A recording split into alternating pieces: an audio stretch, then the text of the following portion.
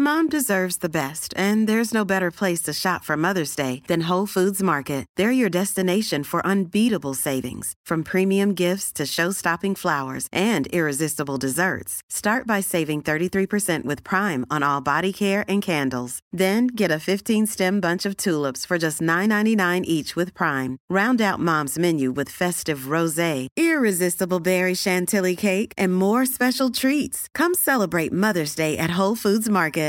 One size fits all seemed like a good idea for clothes. Nice dress. It's a t-shirt. Until you tried it on. Same goes for your healthcare. That's why United Healthcare offers a variety of flexible, budget-friendly coverage for medical, vision, dental, and more. So whether you're between jobs, coming off a parent's plan, or even missed open enrollment, you can find the plan that fits you best. Find out more about United Healthcare coverage at uh1.com. That's uh1.com. Ryan Reynolds here from Mint Mobile. With the price of just about everything going up during inflation, we thought we'd bring our prices down. So to help us, we brought in a reverse auctioneer, which is apparently a thing. Mint Mobile Unlimited Premium Wireless. How to get 30, 30, bit to get 30, bit to get 20, 20, 20, bit to get 20, 20, bit to get 15, 15, 15, 15, just $15 a month? Sold! Give it a try at mintmobile.com/switch. $45 up front for 3 months plus taxes and fees. Promo rate for new customers for limited time. Unlimited more than 40 gigabytes per month. Slows full terms at mintmobile.com.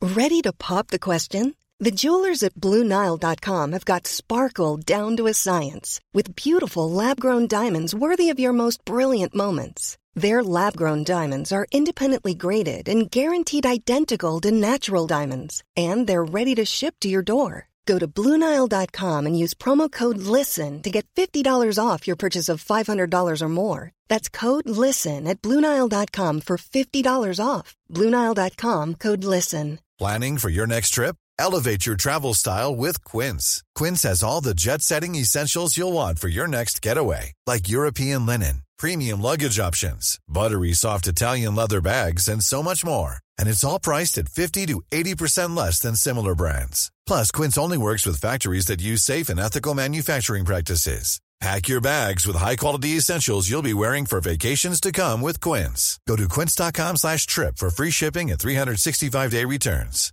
This is Paige, the co-host of Giggly Squad, and I want to tell you about a company that I've been loving, Olive & June. Olive & June gives you everything that you need for a salon-quality manicure in one box. And if you break it down, it really comes out to $2 a manicure, which is absolutely insane. It's also so easy to get salon-worthy nails at home with Olive & June. The difference between how your nails used to look when you did them yourself and now with the Mani system is a complete game changer. The best thing about Olive & June, too, is it's a quick dry. Dries in about 1 minute, lasts for 5 days, and full coverage in up to 1 to 2 coats. Visit oliveandjune.com/perfectmani20 for 20% off your first system. That's oliveandjune.com/perfectmani20 for 20% off your first system.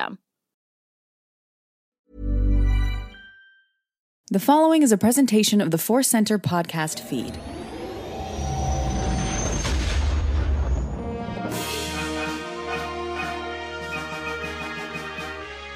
From the center of the galaxy, this is the Force Center podcast feed. This is our main show, and I'm Ken Nelson. And I'm Joseph Scrimshaw. This is our main show where we talk about the news and then we answer questions. And we don't want to say the whole world question, so we call it our News and Cues episode, right, Ken? Yeah, you don't want to. Whole words, man. That went out like 15 years ago. Yeah, 15Y. That's when that went out. Well played. As Joseph said, we look at the Star Wars news, answer your questions from Patreon, Twitter, and the like. You know, we even you might be in our MySpace top 8, and then you get to ask a question. We're going to get to all of that very shortly, but we always want to remind you that today's podcast is brought to you by Audible. Get a free audiobook download and a 30-day free trial at audibletrial.com/forcecenter. Over 180,000 titles to choose from for your iPhone, Android, Kindle, or MP3 player. A little bit later, we'll have our Force Center Recommends. But, this helps out the show, and it helps you. It's that kind of relationship. We are the Gungans, you are the Naboo, and that's what we got going here. And, Joseph, that's not all. That's right. We have another symbiotic circle, and we're forming it with Insight Editions, publisher of a ton of great Star Wars books. Insight Editions is offering 35% off across their website with a special Force Center code. You can get this discount by entering the coupon code FC35, or you can just visit the website with this specific link, insighteditions.com/discount/FC35. This week, we are recommending the Insight Editions book, The Lightsaber Collection. Pick that up with our discount, and then you can go listen to our episode where we're just basically pawing through a book and repeating, that's cool, that's cool. Hopefully there's some insights, but it's really just a book full of cool lightsabers and some great insights, which, makes sense for Insight Editions. So you can check that all out again with that code or that link, FC35. Check it out. I'm always staring at the book. It's near my recording studio, but I cleaned up my desk yesterday, which is very rare that I do. I'm kind of a organized clutterer, and I put the book in its own little special place. So thank you, Insight Editions, for that. That's a little bit of my life adventures, cleaning my desk. But there's got to be more. Joseph, this is our chance to catch up in a topsy-turvy world. Did you have a moment for yourself, and more importantly, a moment for Star Wars? I did. I had moments for both. It is a topsy-turvy world, so I literally am wrestling with, as I think many people in the pandemic are, I'm seeing on social media, of different surprise muscles acting up because, we're just physically living differently, a lot of us, those of us who aren't essential workers and can and are choosing to stay home.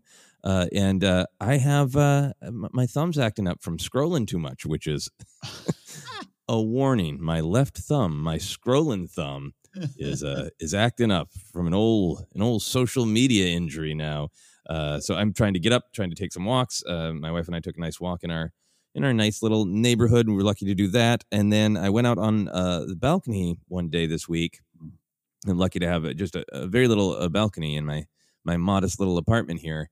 And I'm on an upper floor, and down on the lower floors, they don't have balconies; they have a little patio. And one of the people who live below me has a nice little setup there. I see him go out there and take care of it and arrange everything just so. He's got a grill, and he's got a little umbrella and some shade for reading and some plants. And I admit it was a moment where I was stressed. Sometimes I go out to the balcony to just kind of stare and think and try to take some deep breaths and get past the stress or the anger. And I looked down, and I was just like, oh, hi, Grogu. And then I was like, wait, what? How did I just see Grogu out in the world? And on his nice little table, my neighbor in his patio had added a tablecloth with a big picture of Grogu. So it was just Grogu staring back up at me from the patio. I'm like, this is great. This is exactly the way I just want to, discover Star Wars suddenly in the world. That's great. Grogu heals. He calms. He's a presence, a friendly presence. Yes, he what is it? He protect, he snack, he attack. He heal. Yeah, so that was my my real Star Wars surprise adventure this week, which was great. That is awesome. It's funny. I think mine might be around Grogu as well. Baby Yoda. It's hard not to say that still sometimes. I was doing some essential shopping. I definitely tried not to. We all kind of, I don't know, not all. I'm not saying all, but like there was a little bit of a loosening of the restrictions in our mind a couple months ago. We're like, I'm just going to go to Target every day, and then you're like, let's, especially in LA where the COVID is still very much a present issue and problem. I've been like reminding myself, let's just not get bored and go to Target again, even with a mask. Let's not do that. But I did have to go the other day, and as always, we always say in Force Center, with Joseph and I hit a box store. We're always going to make a left turn in the toy aisle, and so I did. And not a lot of Star Wars toys right now. Nothing's quote unquote in season, right? But there were 3 of those. I guess they're kind of plush / plastic. The Baby Yoda Grogus that are like in the carry-in satchel. That are life size, essentially. Oh, wow. Not detailed as like sideshow and that kind of stuff, obviously. And, I had that moment. You know that moment, Joseph, where you're just like, my cart is empty. I haven't gotten the milk yet. I can fit it in there. What's the price point on that? And then I was like, you know what, this is almost immediately going to go into storage or be in a spot where I really can't see it. So I held off on it. But it's the drawing power of that little guy. It's the victory of that show. It's such a home run, and you just can't. You stop. Oh, there. Oh, look at the baby Yoda. Oh, yeah. No matter how many times I see it. So yeah, you just want to spend quality time with Grogu, right? No matter what. Yeah, exactly. That's the way. So that's kind of Star Wars Life Adventures. We did do the big opening Good People Association live stream. Thank you all. We had some Force Center names I recognize pop into the stream or become founding members. We were on air for 10 and a half straight hours. Wow. Which, I don't recommend always. It's not hard work. We're not lifting heavy objects. A lot more essential workers out there. Trust me. But 10 and a half hours, all the whiskey and my tailbone. Felt it the next day, but thank you to all that came out. So more there. I'll be over there. Hopefully, Joseph, we can get you to pop by virtually and eventually at the actual bar we built to talk Star Wars with Mark Riley too. So yes, I look forward to the virtually now and in person in the hopefully near future. Yeah. Yes. Hopefully, indeed.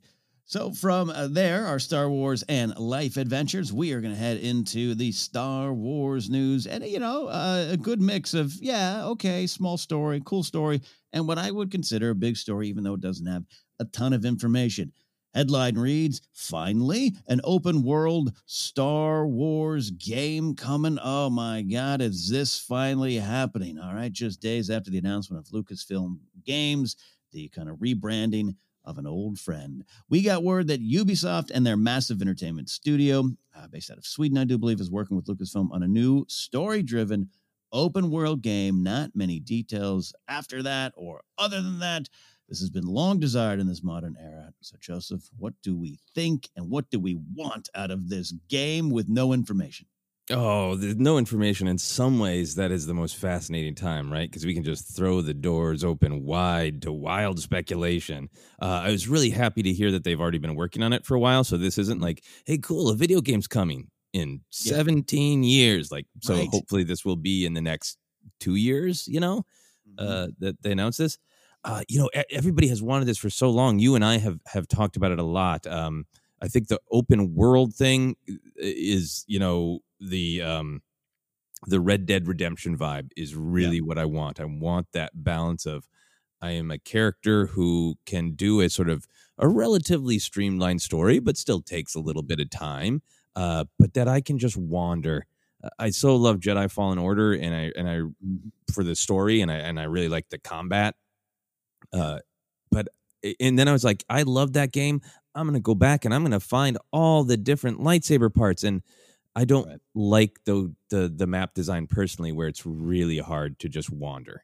Mm-hmm. And I want to visit, Kashyyyk and I want to go into that hut and, talk to that Wookiee for a while. And then I want to, get in a ship and just, go to Numidian Prime and play Sabacc and then get back to my mission if I feel like it. I want that balance.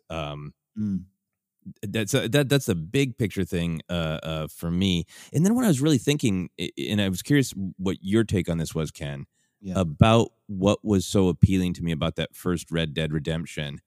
I think for Red Dead Redemption and for Legend of Zelda as well, I think I like the combat mechanics. Mm-hmm. But I think what really puts those games over the top for me is I only ever fight as an end. It is always motivated.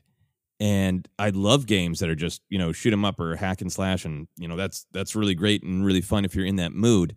But I think that's what I've been missing.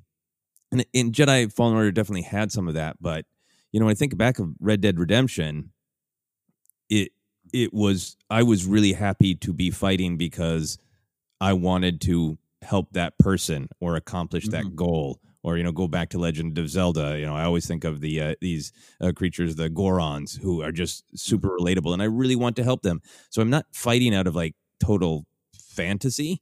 I'm fighting to accomplish a goal, and I really want to feel that. How do you feel about that? I know you've played even more Red Dead Redemption than me. Do you like the combat that is almost always for a goal, not just for combat's sake? Yes, I gotta. Yeah, you're. It's so funny as I'm listening to you talk. Like you're kind of. I'm like nodding my head. Like yeah. That's kind of even back in the day that I was picking up on and wasn't aware of. I obviously play.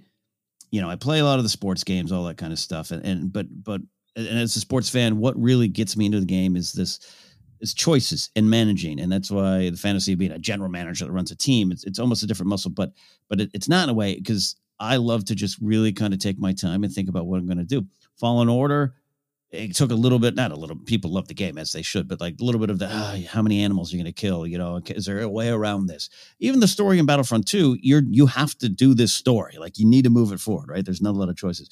And it's been around for a few years, choose your own adventure books were choices. I love feeling like I'm in the world, and Skyrim and the Assassin's Creed game. You mentioned the Zelda games, which might be the first one where you kind of were pulled into a story and pulled into a world, and it's all kind of there.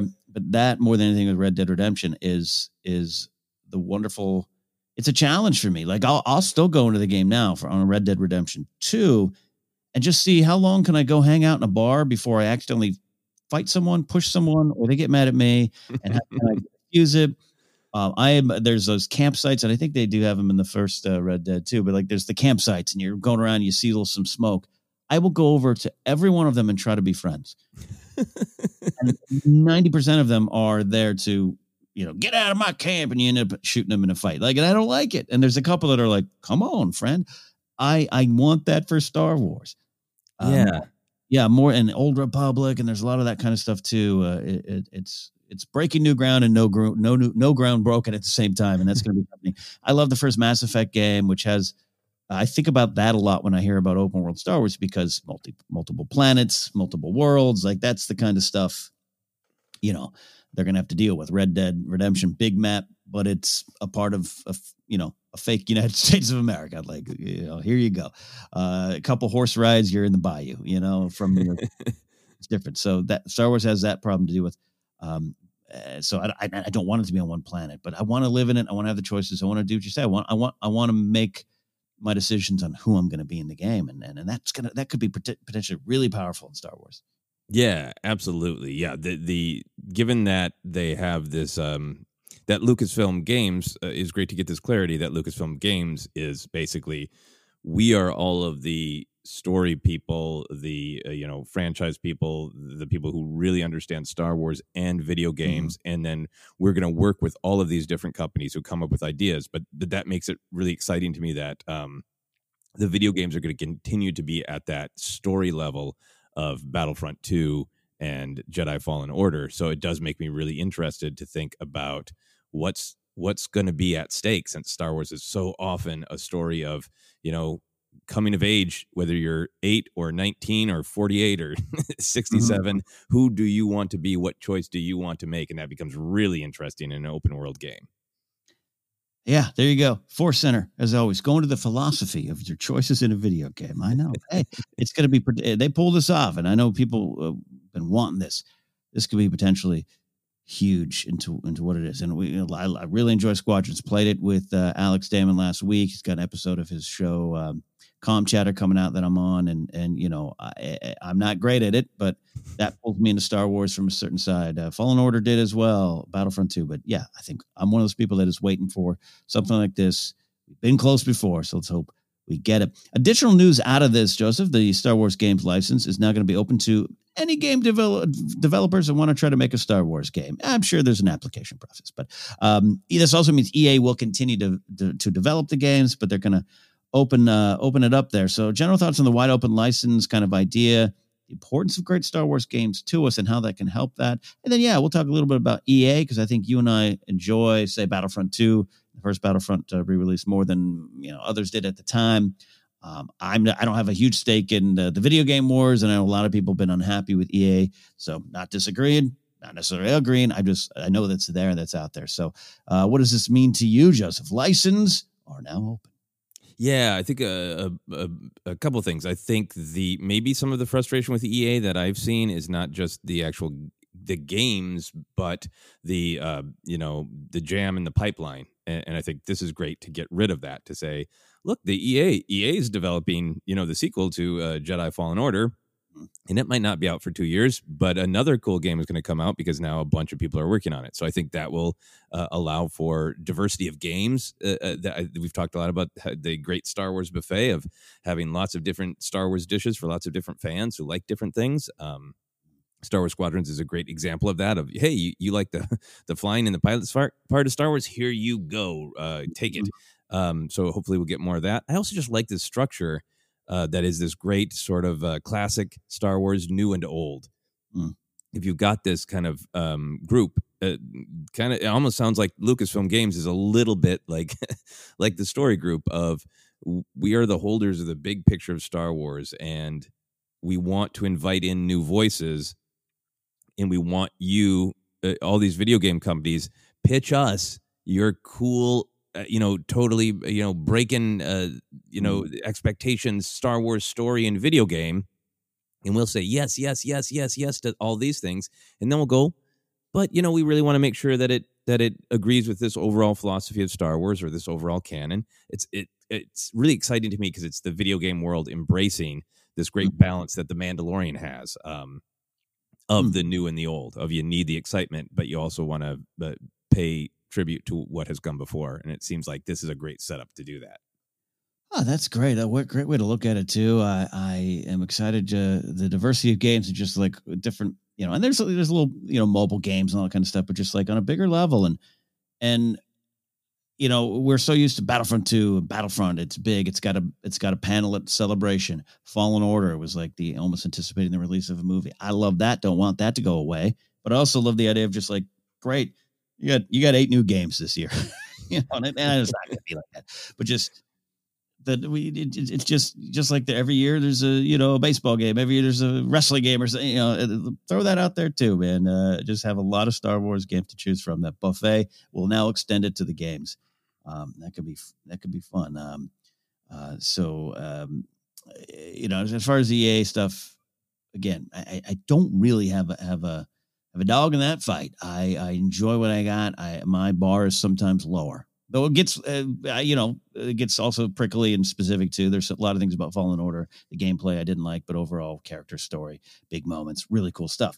But I've been generally happy there. So I'm glad for one that maybe they still get to try and improve and continue to develop Star Wars games. Yeah, absolutely. I'm looking forward to that Fallen Order sequel, so that's great. I did want to ask you about this because I think it's probably a thing that is on a lot of fans and listeners' minds.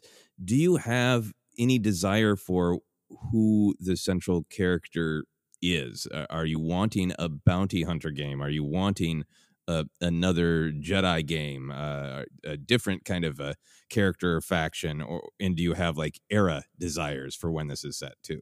That's a big one, right? Era's the one, because obviously I'm going to go, I want to be a rebel spy. Maybe that's it. But, with the High Republic era, I don't know the amount of time, they've been developing the High Republic era for a long time, but they have also been like, hey, let's get a game in that era too, or around that time. Does Old Republic, does it need to be an era where there's room to have the story go different places, right? You don't want to be so much of a Fallen Order. Is kind of in a box. It's this brand new story. We're learning, there was another Jedi kid, but it's still kind of in a box to me. It's got to play in a certain area. So I don't know, a character where you can mold the character to look like you, act like you, feel like you. That's something I want too. So Bounty Hunter kind of goes to that, but then Bounty Hunter with a heart of gold, Bounty Hunter with no heart, then maybe that's how you choose it. So I'll think about that because I just want to fly an X-Wing, salute Mon Mothma and Raddus and all that kind of stuff. But that's my desires. Yeah. I'm so fascinated because I think before The Mandalorian, I would have said, I want to be like a bounty hunter, maybe right, after the Empire Falls and the New Republic era, and you're going on from place to place, taking missions from people, and like, oh, that's The Mandalorian. That's the show. And so there's a part of me that wonders, like, I think there's more of an investment in having new characters in video games that can have their own story with a beginning, a middle, and an end. So I don't think this is just going to be the Din Djarin video game. But then I also wondered, like, well, okay, is a bounty hunter, does it feel like we're getting that in The Mandalorian? So then I go to a Jedi and like, oh, but is a Jedi, did we just get that with Fallen Order? So we want to have something slightly different. I think for just myself as a Star Wars fan, I just always love being Jedi, and I would love it, honestly, High Republic era, or maybe even a kind of prequel Fall of Jedi era. They've got 10 years between Phantom Menace and Attack of the Clones. I think I really like the idea of being a Jedi who's got a mission, but is also just going around the galaxy being a person. That's a good era. Actually, that's a good era. We do have, some stuff there. Legends obviously had a lot more, but we don't have a ton. And there's some time to climb around and meet some familiar names or go to some familiar planets and locations and all that kind of stuff. That's a good era. Yeah. So I got some hopes for that. So I'm very excited. This is probably the video game that I've been most excited about in a while. Same. Another one I'm excited for. We're going to talk about it here. It is Lucasfilm. Joseph, you willed it into existence, apparently. A lot of people correctly giving you some credit about that there. We talked about it. The news kind of broke, and this is the way we record. Sometimes we get a chance to talk about it. Sometimes we do. We want to revisit it. But let's talk a little bit about Indiana Jones. It seems Star Wars adjacent enough there. Same kind of thing. An actual canon story. You got maybe Uncharted vibe in it, which was it had the Indiana Jones vibe. Are you ready to don your video game fedora now? Oh, yes, I am. I'm so thrilled by this because, last week when we were recording, we just had the kind of straightforward, like, hey, Lucasfilm Games is back, but it was a little ambiguous what that meant. And I had pontificated. It'd be great if they kind of reminded everyone that Lucasfilm is Star Wars, but yes, it's a lot of other things too. And an Indiana Jones game would be a great way to do that. So I'm thrilled by this. And it hasn't been an Indiana Jones game in a long time that I'm aware of. So I'm excited because there's so much potential. It's so, globe hopping, globe trotting. I'm really, really excited to have good whip functionality. And I really, really desperately want Harrison Ford to maybe narrate it. Like maybe it's framing device. There's a James Bond video game that came out a long time ago now. That's From Russia with Love, and they have Sean Connery doing the voice, and it's very clearly older Sean Connery, and it's a trip. It's very fun and funny. So I would love to hear some Harrison Ford. I think it'd be great. Yeah, I'm really excited for this. Big Indiana Jones fan. A lot of people listening are. Joseph is as well, and there's just some too where I almost have. My excitement for this is on the level with a Star Wars open world game, but there's a little less pressure on this idea from me personally, where we don't have a ton of this. Yes, there were some games back in the day. I love the Indiana Jones Lego game, the first one. Second one was all right. The first one it's one of my favorite video games. A lot of fun.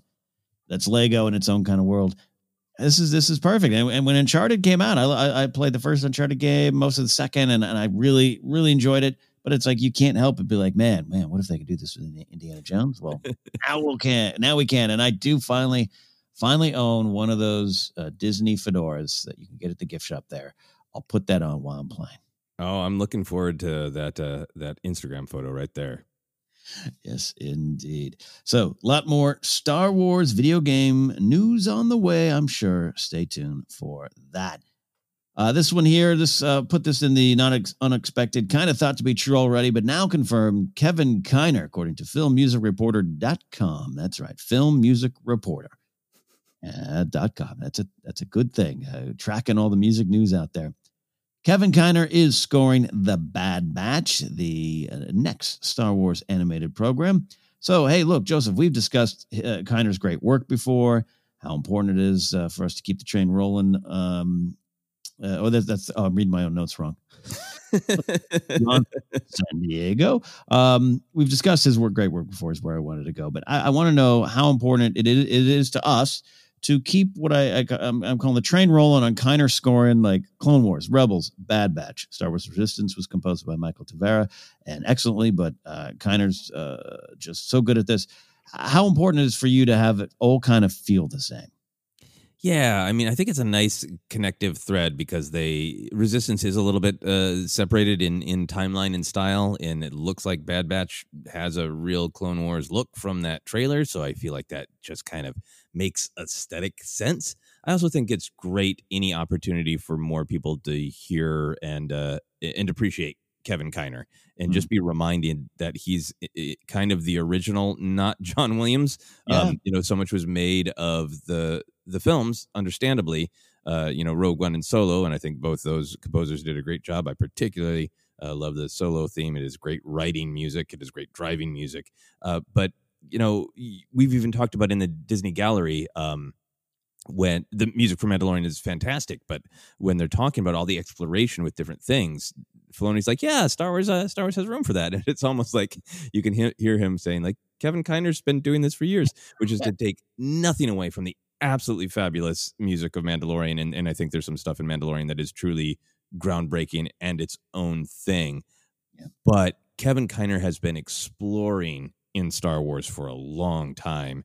And sometimes when you watch Clone Wars or Rebels, or at least when I do, I can just kind of get caught up in the flow of the characters and the plot. And it's really rewarding when I remind myself to take a step back and listen to the music. And he blends old themes really, really well and just has a ton of just like fun and experimentation. And I'm excited for that in Bad Batch. It makes sense that this is kind of an era we haven't spent a ton of time in, and I'm excited for his musical exploration of that era. Yeah, I love that you said kind of the exploring. That's what I feel he did well. And look, a lot of it's, you're in a prequel era, and I still think John Williams explored different Star Wars sounds in those prequel films, from Duel of Fates to all the Padme's ruminations we always talk about, the drums at the beginning of Revenge of the Sith. There's a lot of cool things that John did, so it just kind of makes sense that Kiner's like, cool, let me roll around that as well, and gets a ton of credit. But there was a time where I didn't know his name. You know what I mean? There was a time, even when I was watching Clone Wars regularly, it wasn't until I think we started talking about it on shows and stuff where you're like, I don't naturally look for who composed things. I never did. And so, you kind of have to now as part of the discussion points. But, I just kind of, the opening theme was a little different for me, as we've talked about before. And then I come to like it. But I love that he has his fans and gets his due here. But I got to ask you, with Kiner doing the music, Bad Batch is so close to the Clone Wars in look, feel, and time. We get a sense it's kind of picking up right around the same time Clone Wars Season 7 wraps up. We don't know that for sure, but it sure has that feel. What do you think, Joseph, that this show can do to create its own identity and stand on its own? Yeah, I was thinking just about what's going on and what might be at stake, and I'm excited for the Bad Batch. If this was the Bad Batch's adventures during the Clone Wars, I'd be like, oh, that's fine. I'm intrigued by a weird Star Wars A-Team. That's great. Mm-hmm. But this era is really exciting me. That trailer really excited me. So I think I'm excited for the characters, but I'm more excited for them being our eyes and a witness to the sudden realization that, oh, wait, the Empire is not great. So I think like the ingredients that I think about is I think there's going to be some big action because they are very much this weird 80s action team. So I think we're going to get a lot of that, there's definitely action in Clone Wars, but I think this might be a little bit different. I think we're going to get a sudden moral crisis from characters who didn't expect to have it, with the Bad Batch trying to decide who they want to be and how they want to function in this new reality. I think we're going to get these stories like we got in the Clone Wars, these stories of all of these different people who didn't want to be involved or were caught up in their individual communities were adversely affected by the Clone Wars. I think we can get lots of individual communities realizing that the Empire's boot is coming down on their necks right now. And it hasn't been that way for a while, but the fresh story of the dawning realization of that, of like, oh no, this is even worse, or even visiting affluent places who just don't see it because it's not happening to them yet. So those are some of the kind of the tonal shifts that I'm interested in. Also, explosion of crime, right? Because if the Empire is going, you know what, the war has created lots of opportunities for the Hutts, for this new Crimson Dawn thing. Yeah, who cares? So, and I think Bad Batch might be running into those. So those are some of the kind of tonal things that I think might make it unique. Yeah, those big themes are great here. We got a group of clones that are very clearly individuals, right? In the face of being like the folks all around you, right? And we've already established, hey, they're one of these things is doing their own thing there.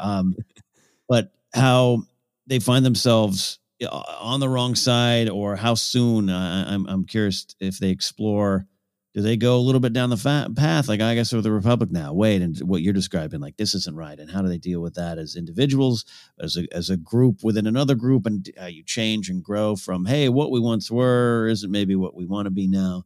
That's kind of stuff. But also love, and it is similar to Rebels. We focus on this group of rebels, but I like that in this one, maybe versus the Clone Wars, which is very just wonderfully widespread and epic across many storylines. And yes, we have our main characters, and yes, we follow them almost week to week, but you're part of something bigger at any point. Plo Koon can come in and be a leader in a story. Kit Fisto, all these great characters. I really want to see during this era, following this group, this Bad Batch around, and just kind of setting, not you mentioned A-Team, which is a great, obviously kind of a great connection, but just, kind of being that, the weekly adventures of the A-Team, but knowing that they're going to have to deal with this on their own there. And then maybe Kiner can throw in more rock music. Yeah. And Fennec Shan's theme, I'm sure we'll get. Gosh, you know what? Not that I forgot about Fennec, but I'm really excited for her appearance in there. That's really cool. Love those kind of connections. Yeah.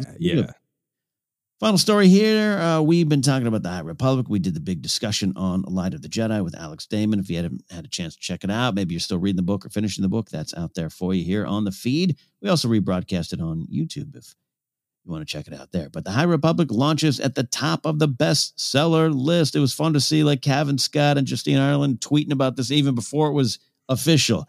They were counting down to like 5. I think Cavan Scott said 5 p.m. yet. So here's what it is. Light of the Jedi by Charles Soule and Test of Courage by Justina Ireland debuted at 1 and then number 2 in their specific categories on the New York Times bestseller list. So general thoughts, excitements about this, Joseph? Yeah, I think it is obviously just a great launch for a new era. I think it is, always a good advertising thing and a feather in the cap of like, look, this new era really kicked off. This proved that, you don't need Han Solo on the cover or Qui-Gon Jinn on the cover. You don't need that. The idea of Star Wars is what its power is, not just the characters that we all know really well. I think really, really driving that home is great. I think that's to me that's a part of the power of it. Of like, look, Star Wars can experiment and it still stays popular. And, I've seen, sort of a somewhat understandable snark of like, oh no, Star Wars is dead, Sure. But I do think the point of that is well taken is people who don't like modern Star Wars and choose to express themselves in an angry and dismissive way about it often say like, it's dead. Disney killed Star Wars. And it is great to have these like, no. Yeah. Reality disagrees with that. The New York Times bestsellers list disagrees with the perspective that Star Wars is dead. There it is. You can put that little flagpole in your front yard. Look at this 1 and 2, and excited that it was both books. And Justine Ireland's Test of Courage, Joseph and I are both reading. We're just getting started out life kind of after Light of the Jedi. It's always like you read one book and you're kind of like, you got to take a breath before you dive, even though it's a middle grade reader and much easier to comprehend. Actually, it's, probably more my reading level nowadays.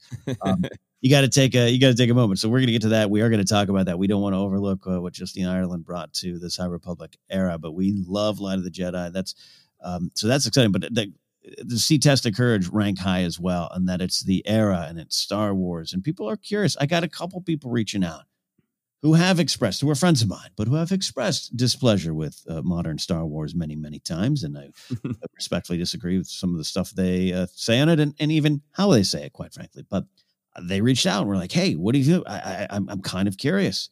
And I gave it obviously a glaring review, but a glowing review, not glaring. I glared at them as I gave it a glowing review. That's what was on my mind. But it showed me kind of what you're saying here. Just like, yeah, you know what?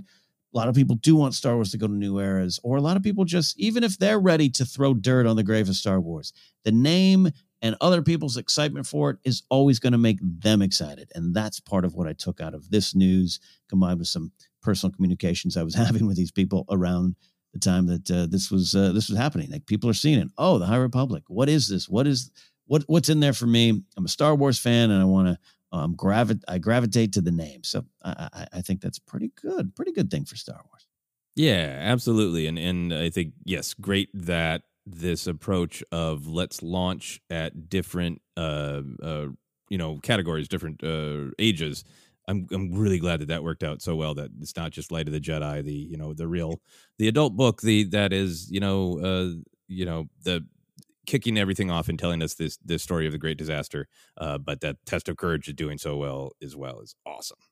Great indeed. And now Star Wars, what do you think? Final look at the story here. What do you think about Star Wars going forward? Now there'll be more experimentation, not just in this era. We also got to finally maybe get the Old Republic. Do you think they can look at this and go, hey, not only are we confident in what we got, people are liking this, people are taking it in, and the numbers are there. Do you think we'll translate to that kind of approach going forward? I really hope so. I really hope that, down the line, when this era, however long these first three phases, or maybe only phases of their High Republic story, when those wrap up, it makes me excited to know that, hey, big publishing initiatives are going to be successful. And then for the success of the actual High Republic, I'm really hoping that whichever age level people follow along on, or if they read them all, that it's going to be a fun community of people who can't wait for the next chapter of the story, the same way it is for like The Mandalorian, where we really can't wait to see what happens next. And there's that excitement and anticipation. To have that for the written word or for audio is really great. I think really important. I think it flexes, whether you read or listen, I think it flexes a different part of our brain muscles. So I'm excited just for people being excited for the next chapter and going on a big ride together. And the fact that it started off that well really makes me hopeful that, like a year and a half from now, people will be really excited for the next big chapter, because that's when, Avar Chris is going to have a showdown with this person from the Nile. Oh boy, we're so excited for the next one. That's what I'm hoping we get to. Yeah, absolutely. I'm loving that already. Even just a few chapters into Test of Courage, just in that world, in that era, they've done such a great job starting it off, establishing. And even for an old crusty guy like me, who was like, no, I like my 19 years between episode 3 and episode 4. That's the only era I want to live in. Even though I can sometimes, my feet are in concrete on that. This showed me that nope, you can get pulled in entirely into a great new era when it's done this wonderfully. So exciting on a personal level for me as well. All right, we have looked at the Star Wars news of the day. More will probably break as this episode airs. We'll talk about it another time. Thank you all for being in on that joke. You all are also, it's moved past the, hey, you guys missed the talking about this too. Now you all know when we record, and you share our sigh. So we'll see what happens this week. Maybe nothing, now that I've highlighted it. Before we take a break and come back with your questions, we're going to do our Force Center recommends, an audiobook we think you should try out on us. Joseph, hey, look at that. What do we got? Yeah, this is just bonkers. We're recommending Light of the Jedi by Charles Soule. For people who haven't caught up and are into listening to audiobooks, I think it's really worth listening and seeing if this new era is for you. And like Ken said, we gave both glaring and glowing reviews of Light of the Jedi on our big discussion episode with Alex Damon of Star Wars Explained. So listen to the Light of the Jedi on us, and then listen to our discussion. Listen indeed. audibletrial.com/forcecenters, where you can download your free audiobook today. audibletrial.com/forcecenter. All right, let's take a break here on Force Center and come back with your questions on episode 290 of the main show, the big show, the Super Star Destroyer of our fleet. We'll see you on the other side.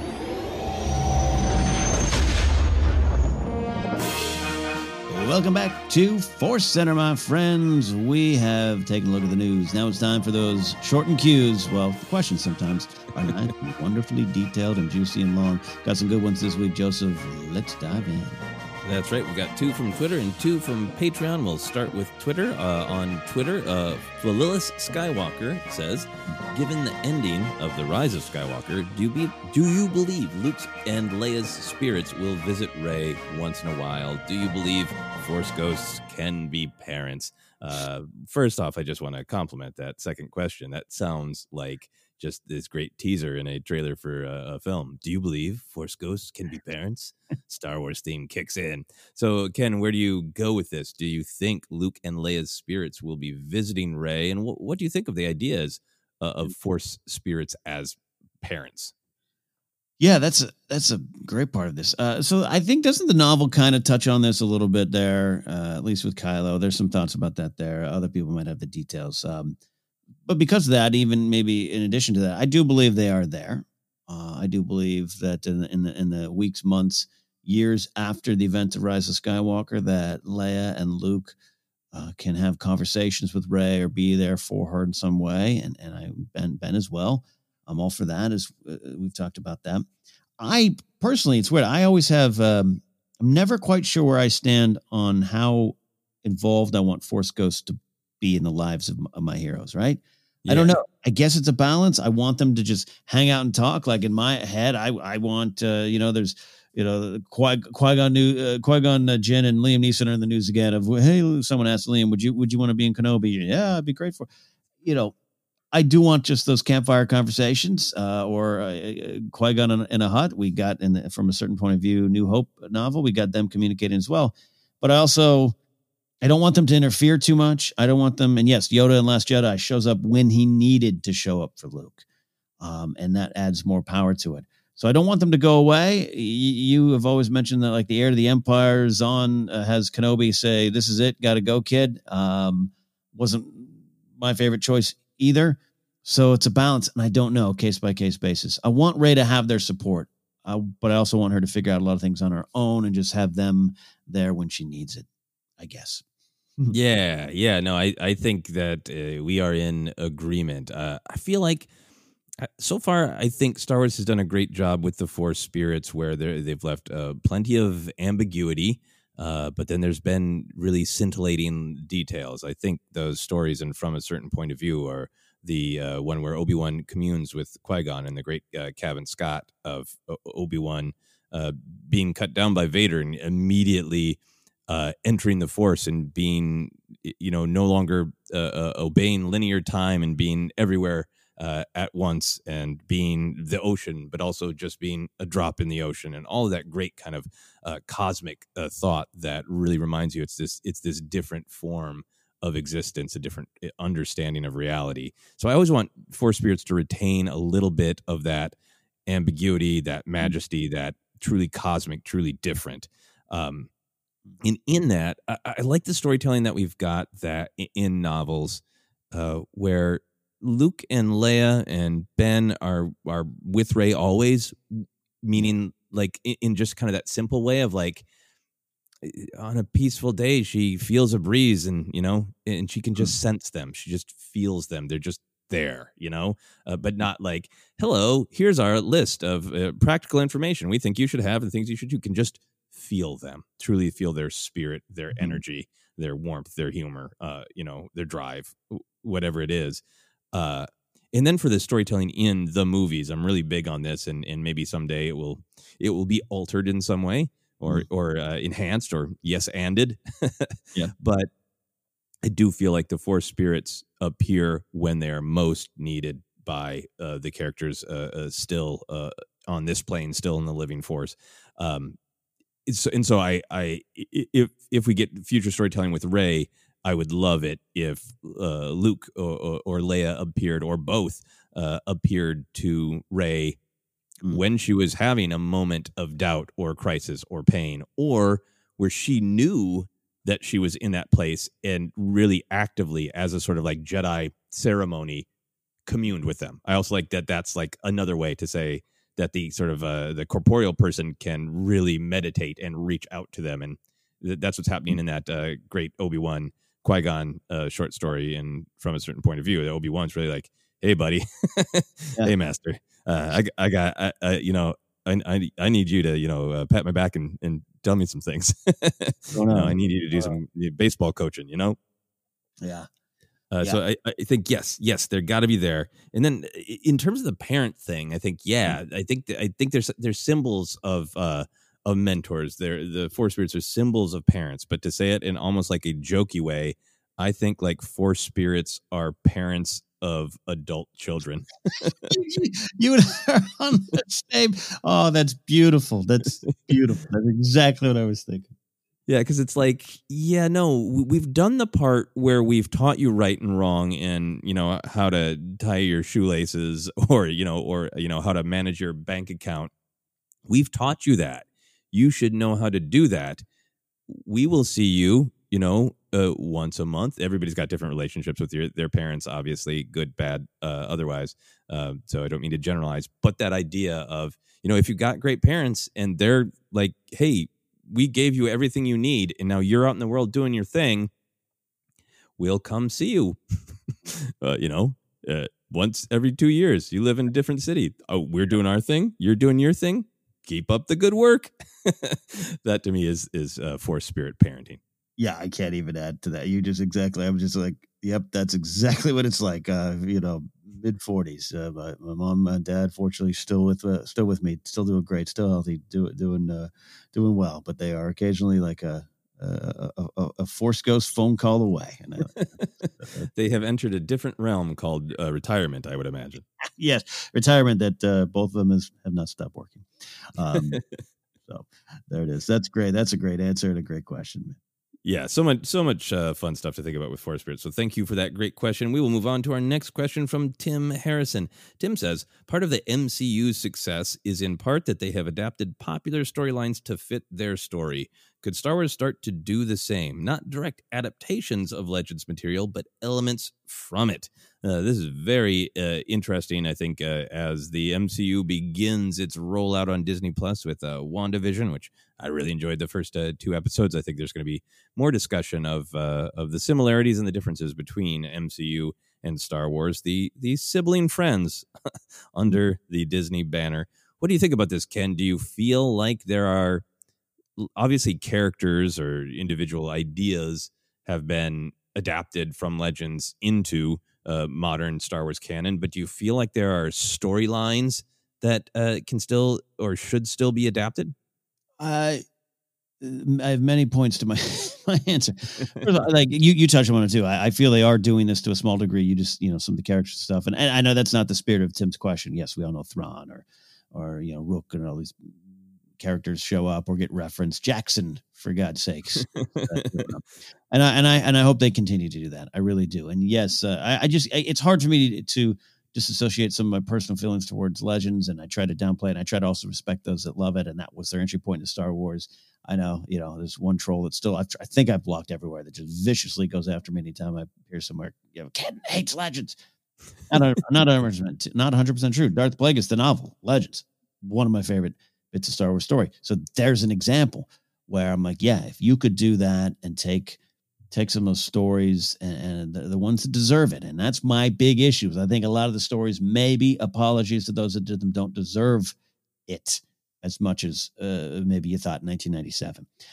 I'll tell a quick story. Our friend Van William, Van, rock star extraordinaire, songwriter extraordinaire, been on Force Center a few times, will be again. We were at a local bar and grill where I live back when we could. This is like around Last Jedi time. Having a drink, having a snack, and we overhear like a group of 8 dudes and hanging out, and one of them like literally is standing up like it's like he's filibustering, just going, "It's so stupid. Disney had all these stories of Luke, and they didn't choose to use any of them." And Van and I kind of look at each other, and Van's a sweetheart of a guy. I can be a little grumpy, and it's like I'm not going to start a bar fight over this, but I kept turning around and looking like maybe they'll notice I'm looking. And maybe we can have a discussion. It won't be pretty, but we'll have it. And I want to choose a better path than that. That's not Star Wars. But the temptation is there. It was 27. It was actually early 2018 when a lot of this was like, what is happening? This the discourse just caught on fire. This is not good. And that's when. So I hear Tim's questions. I go to that story because of that. I really, really want them to continue to build new stories, new ways to look at the characters, new ways to go into these themes and explain these lessons and teach these lessons. And I'm okay with characters and stuff. And if you can find the right story, but Darth Plagueis, the novel, probably needs some massaging into modern canon. And there's other stories that may be out there. You listening, you enjoy Shadows of the Empire, and you enjoy this, that. And I think those stories could be there, and Disney Plus could be the way to do it. If that makes sense. So end of rant. I don't know if that's a rant, but end of Ken constantly has to battle himself over his thoughts on Legends to practice what we preach here of all coming to the table, and my own personal years of being a Star Wars fan and just seeing some of those things. I was talking about seeing, Dash Render's one thing, but seeing buff Chewie with like headgear and just going, no, not for me. I'm going to move on. I got to find that balance. And Tim asked a great question that forces me to find that balance. Yeah, and I think you're doing a better job than you're giving yourself credit for finding the balance. You are expressing honestly that some of it doesn't work for you, that it doesn't feel like Star Wars to you.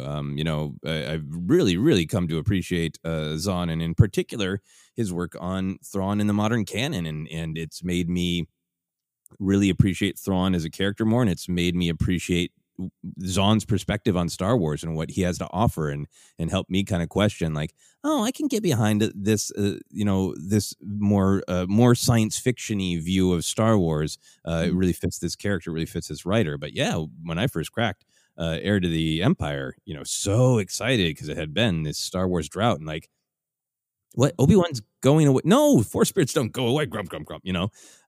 So we can all have our changes and our growth, and stay with our strong opinions.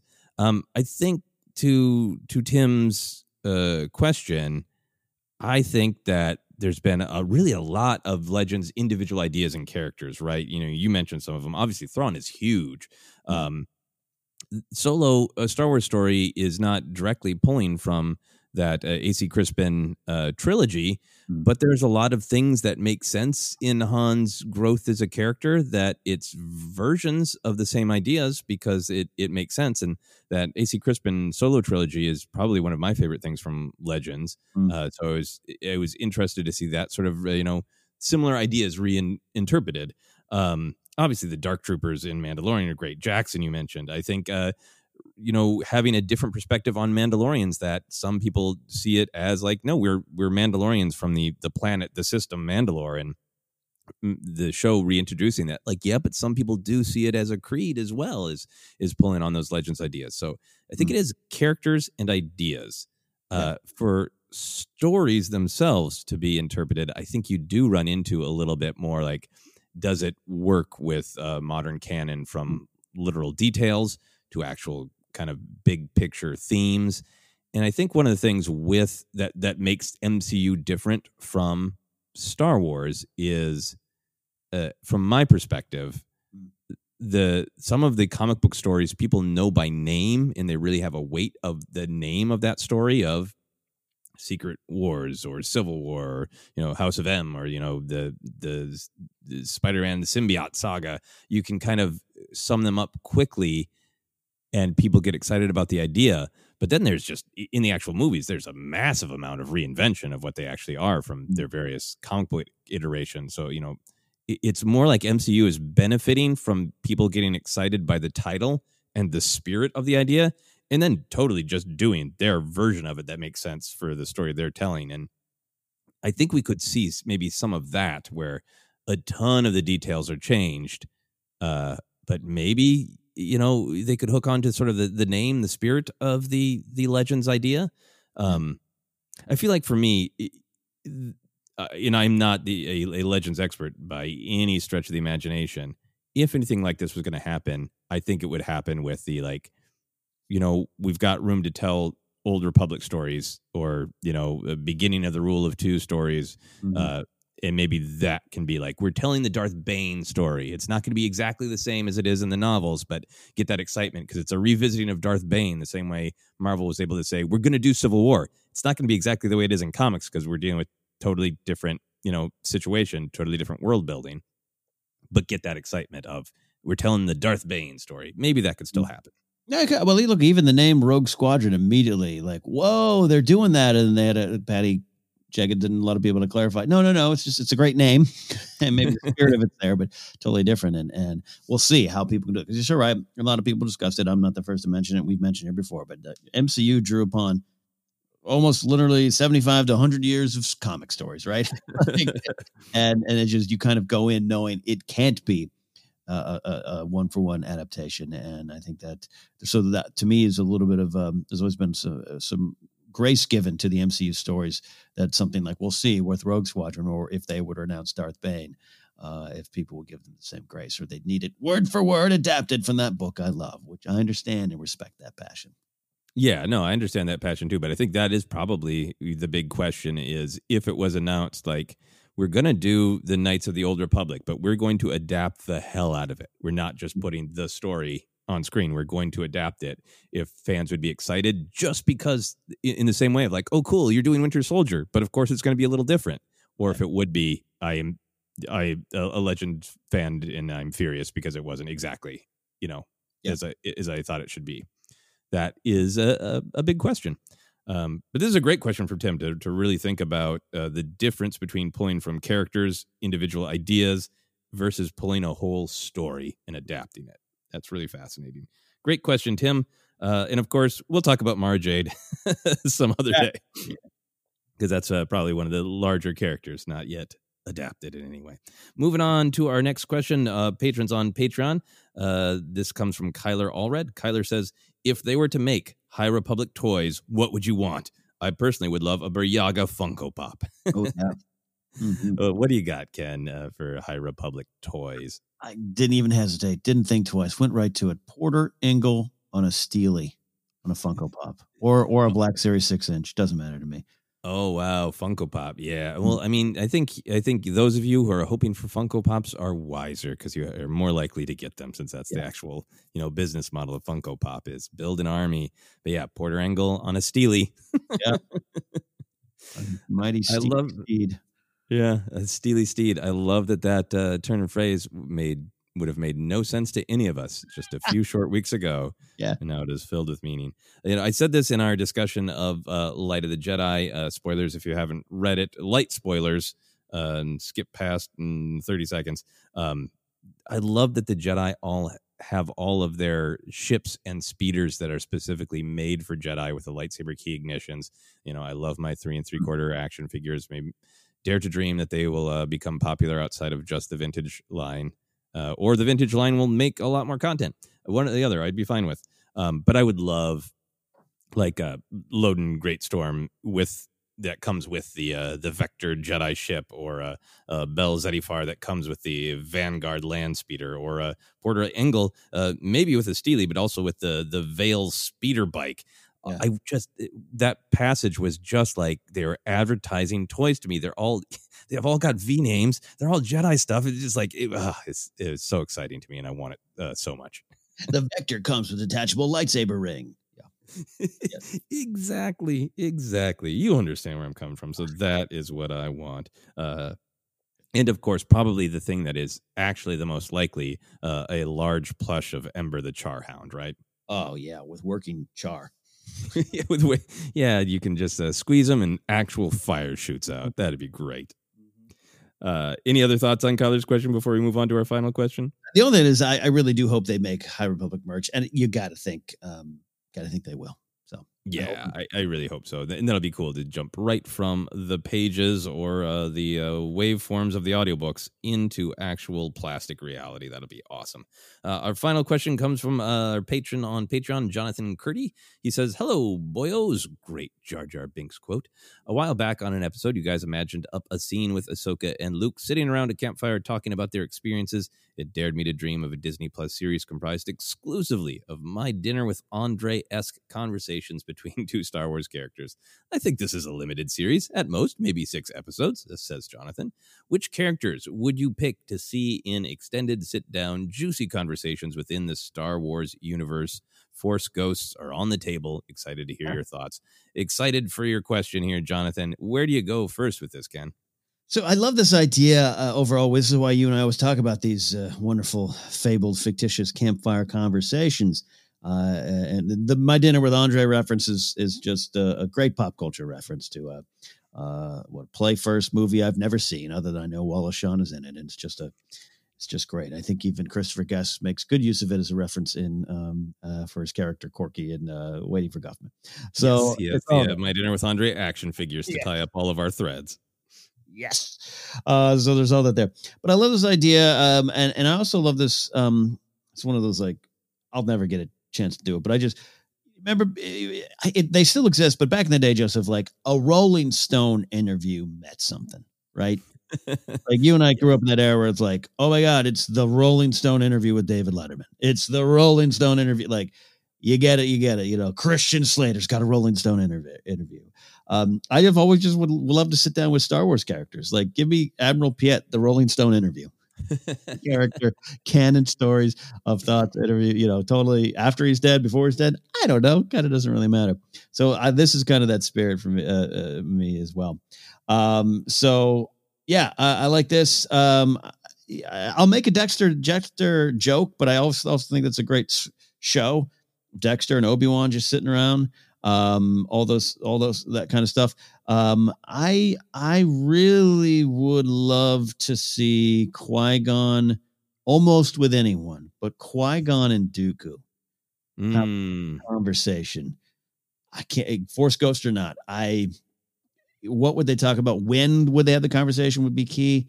So maybe it is a Force Ghost Qui-Gon sitting down with Dooku before the events of Revenge of the Sith. Be careful what you wish for. Be careful the path you're on. I'm intrigued by that.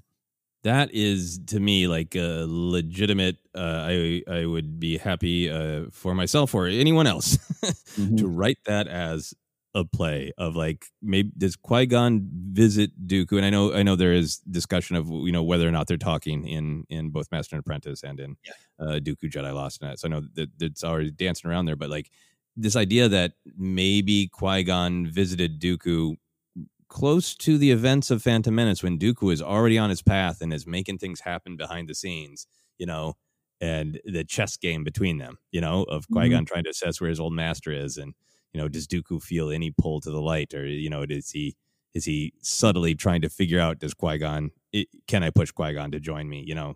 That would be fascinating. So that's a great pick, Ken. Thank you, sir. Go picture. Yeah, I mean, I think for me, some of my desire to have these extended scenes, it goes a little bit to what you're saying with the Rolling Stone interview. I think sometimes a modern day Rolling Stone interview is still really fascinating because it gets down to this deeper level. But I think it was in that time where it's like, what? Oh, wow, you got Dean Martin to sit down and tell you what he really thinks about something, to go even older than Dean Martin wouldn't have been in Rolling Stone, but you know what I mean? Where it's like, or Ringo Starr back in the day, like this was before you had, social media where Ringo Starr could tell you what he was thinking, 27 times a day. Peace and love. Stop writing me fan mail. Peace and love. Yeah. And I think there's something about that with Star Wars that the dialogue in Star Wars tends to be minimal, and the stories are serving many ideas. We talked about the thrill of Star Wars, and I think sometimes it's, the dialogue in Star Wars is very tip of the iceberg. The characters say what they absolutely have to. So the idea of like, how deep would they go if they were really cut loose in a conversation format is what is intriguing to me. And I totally agree with you with Obi-Wan and Dexter's Diner. I think that's one of the things that's always got me excited about this idea, because I get the feeling from that scene that this is what Obi-Wan does not crave adventure and excitement. He craves a interesting debate at a bar or diner. Yeah. And that's really interesting to me. So to answer this question, I think where it came from is my hope and theory, really, that eventually we might see or hear or read Ahsoka and Luke meet, and how that's kind of important to the Skywalker saga. I would love to just see my dinner with Ahsoka, and I would love to actually see her have a conversation with both Luke and Leia. We focus a lot on the Anakin side of it, but I think it would be a really great way to highlight Padme's importance to the overall saga, which I think, I don't think Padme gets focused on as much. And Luke and Leia need to understand their mother every bit as much as they need to understand their father. So it would be great to see both of those things. Couple others. I don't know exactly when or how it would happen. Maybe this one would be just a total what if, not in any actual Star Wars canon. But I would love to see Ben Solo and Obi-Wan, old Ben Kenobi, have a chit chat at just about any time. And my final one is a little bit jokey, but also a little bit sincere. I want Din Djarin to sit down with either maybe Lor San Tekka or Beaumont Kin, somebody who knows galactic history incredibly well, and just say, come on, man, here's what you need to know. Yes, I want that one more than any of them. Yeah, it's got to be helmet off, too. Yeah. Oh, yeah. Helmet off. He's got, you can't do the Rolling Stone interview with your helmet on, Din Djarin. No. Come on. You can't. Lennon and Yoko Ono were naked on the cover of Rolling Stone. It's the earliest Rolling Stone issue I have.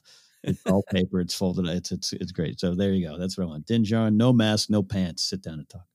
Din Djarin, naked face on a bed. Cover of Rolling Stone. There we go. Thank you, everyone, for these great questions. Jonathan, Kyler, Tim, Phalilis, all great questions. Great questions indeed. Thank you so much for sending those questions. And hey, if you have a question for us, you want to join, there's some ways to do it. You can follow us on Twitter at Force Center Pod. There's a pinned post up there right now. You can put a question there so Joseph can find it and toss it into the show here. We toss it with care. We're also on Instagram, YouTube, Facebook pages, Force Center Podcast. Podcast is homed. It's housed on Anchor or home. And it's one of those days at Apple Podcasts, Google Podcasts, Stitcher, TuneIn, and Amazon Music, or some of the other places you can find the podcast. Merch available at tpublic.com/user/Force Center. You can support us directly on Anchor if you'd like, or at patreon.com/Force Center. Always have a great spot in our heart for the new patrons. A lot joining us right now. You can get into our Discord fun community over there. We've got our own things going on. You can follow me at catnapsuck or catnapsuck.com and see all the things I'm doing, including the work over at Good People GPA. One of our things over there, quite frankly, is something we've been doing here for a bit on Force Center, which is making sure we take a moment or two to highlight charities or things close to us. This week, a lot of focus on GPA and over here for me at St. Baldrick's Foundation, which is a great group that helps conquer childhood cancers. They got some big events coming up in March, big fundraiser stuff. You can go to stbaldricks.org for more information there. Joseph. Yeah, you can follow me Twitter and Instagram at Joseph Scrimshaw, and you can check out my website, josephscrimshaw.com, for comedy albums and all sorts of other comedy adventures. I'm doing another online show with my friends, the Double Clicks, great musicians. So it's going to be some music from them, some comedy from me, and then we're calling it Valentine's Champion. It is going to have some great guests who are, of course, in their home, online, and then we're going to give them a weird task to complete live on the internet. That sounds, more racy than it is. It'll be fun things, not naughty things. So there are linked to the tickets on my website, josephscrimshaw.com. And the thing I'd like to plug in this week is a service called ResistBot. You can just Google it, or ResistBot. I use it for texting, but you can use it in lots of different ways. But it allows you to very, very quickly write a message to your reps on any level and let them know what you think is important. It's a really easy way to add your voice to all the other voices and really try to make sure that your representatives are actually representing what you truly want. I think it is a great service, so check it out, ResistBot. Check it out, indeed. Thank you all so much today for listening and helping me work through anything I have for Legends. All right, much respect to Legends, Marjade, and all those that love it there. This is on me. I'll continue to work through it all. Great questions, a lot of fun. We'll see you next time here on Force.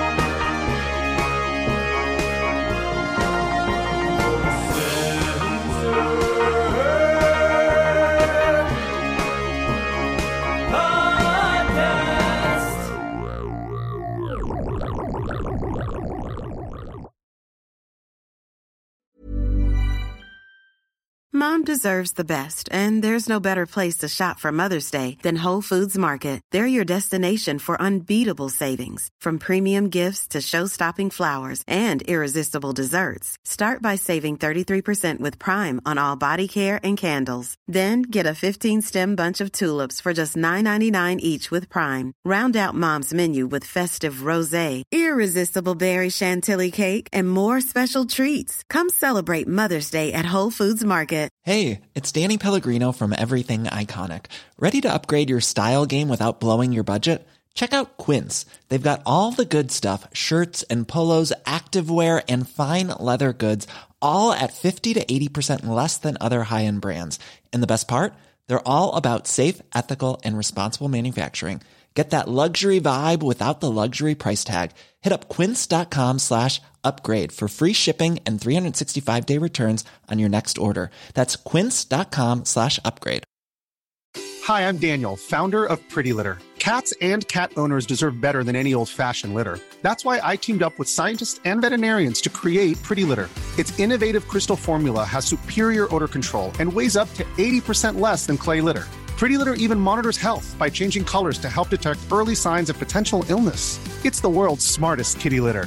Go to prettylitter.com and use code ACAST for 20% off your first order and a free cat toy. Terms and conditions apply. See site for details.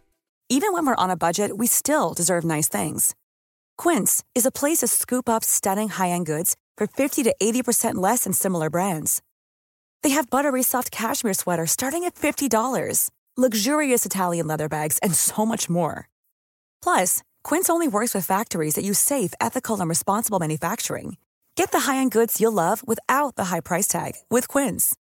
Go to quince.com/style for free shipping and 365-day returns. Mom deserves the best, and there's no better place to shop for Mother's Day than Whole Foods Market. They're your destination for unbeatable savings, from premium gifts to show-stopping flowers and irresistible desserts. Start by saving 33% with Prime on all body care and candles. Then get a 15-stem bunch of tulips for just $9.99 each with Prime. Round out Mom's menu with festive rosé, irresistible berry chantilly cake, and more special treats. Come celebrate Mother's Day at Whole Foods Market. Hi, I'm Daniel, founder of Pretty Litter. Did you know cats tend to hide symptoms of sickness and pain? I learned this the hard way after losing my cat, Gingy. So I created Pretty Litter, a health monitoring litter that helps detect early signs of illness by changing colors, saving you money and potentially your cat's life. Pretty Litter is veterinarian developed, and it's the easiest way to keep tabs on your fur baby's health right at home. Go to prettylitter.com and use code ACAST for 20% off your first order and a free cat toy. Terms and conditions apply. See site for details.